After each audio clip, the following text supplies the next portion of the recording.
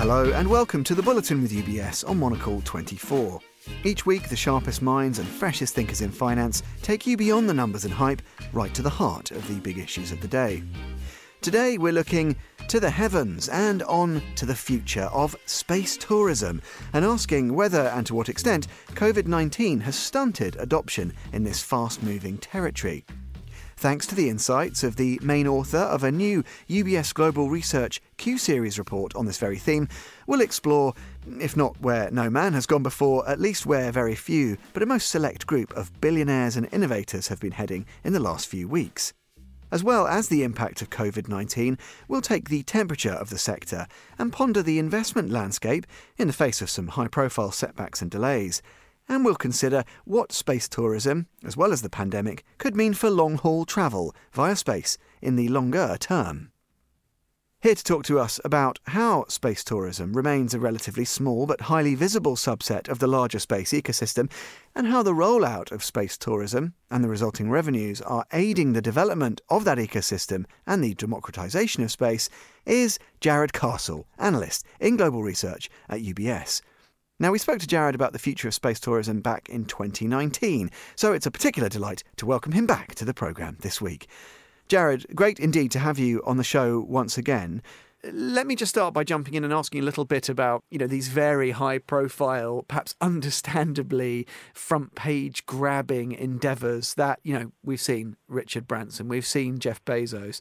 What does that do in terms of the background to space tourism that actually we've discussed over a number of years? Does that bring it to a new audience? Does it change public attitudes? Does it change anything fundamental? Or is it, again, just sort of media white noise that's always bubbling along in the background? Yeah, I think probably the thing which is of most importance is its proof of concept. These companies have the approval now to operate space tourism from the FAA in the US, and clearly very high-profile launches that we've seen, both with the two backers of space tourism. There is going to be a third later on, which is SpaceX during what looks like later this year, where another billionaire will be going up into space, Jarek Isaacman, but it's not going to be Elon Musk. So I think the key is, the proof of concept is the approvals, and probably what's been one of the big drivers for this industry is the different ambitions behind the sponsors of these projects, which extend beyond space tourism, quite frankly, but also the people who can afford to pay for space tourism, which tends to be the high net worth individuals, which continue to grow both in wealth and in numbers, actually. Yeah, I was going to ask you a bit more about that question of scale and the costs involved, because it's fair to say, I guess, that if we look at space tourism then specifically, it remains a smaller subsector of this bigger space economy piece. But nevertheless, even since the preceding report, which I think was in 2019, if I'm right in saying, it looks like there are several things that have maybe surprised on the upside. There's probably been a greater influx of capital. You just mentioned ambition, and it seems like there are more ambitious plans than the base cases that were set a couple of years back. And indeed, a faster pace and a more impressive pace of technical progress since then. Would you go along with that summary? I think probably, the progress has been a little bit slower than maybe some of the timetables would have liked. Indeed, there are some companies which we discussed in the 2019 report which, appear to have now ceased operations. So it's clearly the winners that are gaining the public attention. But indeed, I think the broad space theme as well, which, currently is somewhere around $450 billion of opportunity, is going to continue to grow. We think it could be somewhere more towards $900 billion by the end of the decade. And, space tourism, as you correctly point out, is a small component, effectively less than 5%. The wider component extends to some of the ambitions that some of the billionaires have in terms of launching satellites and indeed, for some of them, even interplanetary travel. But certainly it's a step in terms of building this ecosystem because you're building out the technology at the same time. Well, yeah, and I wanted to ask you, Jarrod, specifically about the setbacks along the way, the kind of stutter steps we've seen, delays. I guess it is important to bear in mind that is part and parcel of this process. And it's funny, there are some of the companies mentioned in dispatches back in 2019 that actually are no longer even operating. I think Orion Span was one. There are perhaps one or two others, but it was and remains to be expected. So we shouldn't be unrealistic, should we, in terms of what we expect or what investors demand to see in terms of the pace of progress and the involvement of these hiccups and setbacks. Yes, I think that's like every new industry. You can see the wave in terms of the direction it's heading to, but it's also about picking the winners in each industry, and it's the same year. Clearly, as well, there has been some ambitions which have been brought forward as well. So it hasn't just been, some delays or some challenges to overcome. But, in terms of some of the communication, for instance, landing on the moon, that has been brought forward somewhat, while others have been, pushed out somewhat, such as taking civilians on suborbital flight. Still, the direction is, one of improvement, but there are going to be setbacks along the way. And to be blunt, this was exactly the same with aviation early on, and we still had a nascent phase of this development as it relates both to civilian ambitions, but also ambitions from governments.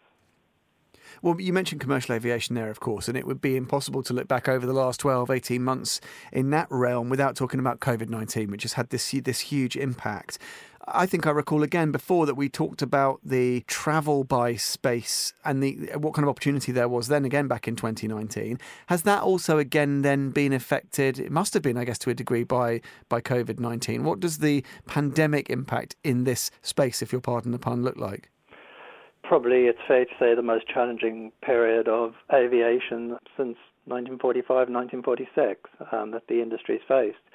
What it resulted in was global airline traffic last year, 2020, falling by 2/3, and airlines losing the most money in their history.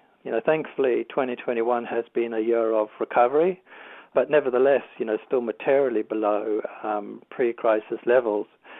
And I think, this is going to have a lasting impact, specifically on the business traveller, and that also will have a knock-on effect for certain areas of the space opportunity. One thing that I find quite interesting, and actually when I speak to colleagues from all across UBS, Jared, there is this idea, we always come back to sustainability themes and we talk about ESG and this sort of thing. I wondered, has really, even just in the last couple of years, does this sector in some respects become something of a harder sell? You mentioned almost the prerequisite that there's ultra high net worth individuals involved because it's so cash hungry. Does that make it more complicated? Because it doesn't seem at first glance to tick those sustainability boxes, or is it not as simple as that? I guess, both in aviation and in this sphere now, people are very concerned about the environment. We've done studies, or at least UBS Evidence Lab has undertaken studies, which shows that respondents are concerned about the environment. Nearly a fifth, are concerned about the environment when making a booking, related to aviation. So I guess it's certainly a theme from that perspective. I think it's obviously also a theme from the side of government. Just recently, in the month of July, you saw the Fit for 55 proposals from the European Union, which continues to want to reduce the carbon emissions from the aviation industry. And of course, there is also this concept of flight shaming, which, potentially extends into some form of shaming related to space travel at the moment. I guess just like in the aviation industry, participants are trying to address these concerns as it relates to the environment. And indeed, some of the technology, doesn't emit carbon, effectively burning hydrogen and oxygen, and hence can be viewed as carbon neutral. But I think, there is also the theme around, the production of these spacecraft and the relating carbon emissions. So I think from that perspective, it's probably somewhat of a headwind for this industry. Well, yeah, and it strikes me then that our regulatory concerns an issue also then, Jared, because, we know that some of the big players that we mentioned right at the top seem to have surmounted some of the initial regulatory hurdles, and it's not been an entirely easy process. It's been fairly fraught indeed at times. But you mentioned, again, government, you mentioned the EU on the broader sustainability piece. Do we anticipate that the regulatory landscape will become increasingly complex and tricky to navigate? I guess that's fair for most companies, quite frankly. But as I said, the commercial licenses have been granted for these trips. So from that perspective, that regulatory box has been ticked. But from the perspective of reducing carbon emissions, I would expect, just like we've seen, those pressures are going to continue to grow. But, there are also the broader ambitions related to some of these initiatives, like Blue Origin, where effectively, wanting to take some of that so-called dirty industry into space and, allowing for less emissions on Earth. Jared, just a final thought on the size of the opportunity here. Tell us a bit, just briefly, about what that looks like for you and your colleagues. We've gone from 3 billion to 4 billion, which basically driven by, some of the regulatory hurdles being met and also this growth in high net worth.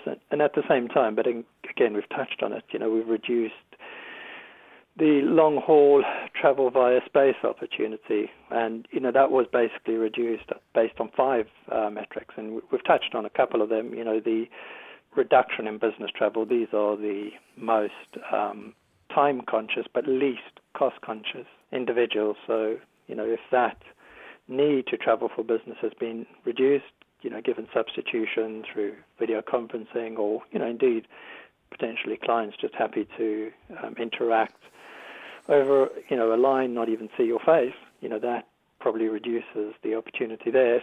Secondly, we have seen, concerns around the environment, which will weigh into how people view such a product. Thirdly, what we've also seen is those who can afford it are using business jets more.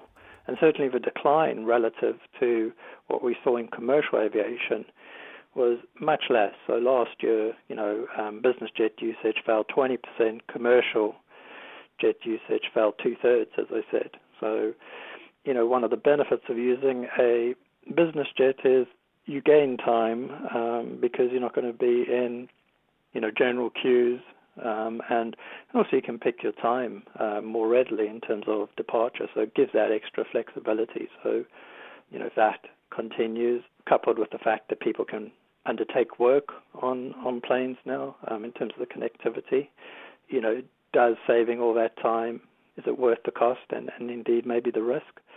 And then also, what we will see going forward is hopefully some form of supersonic and indeed further out, maybe a hypersonic travel product, which, again, people probably would think about the safety aspect and also think about the cost aspect coupled with, how much time then are we saving? If you are able to deliver a supersonic product, London to New York would be around 3.5 hours rather than 6.5 hours per some of these companies. And I guess, does it make sense if you could reduce that time maybe by 2 hours if it's worth undertaking some kind of travel via space to reduce your time further?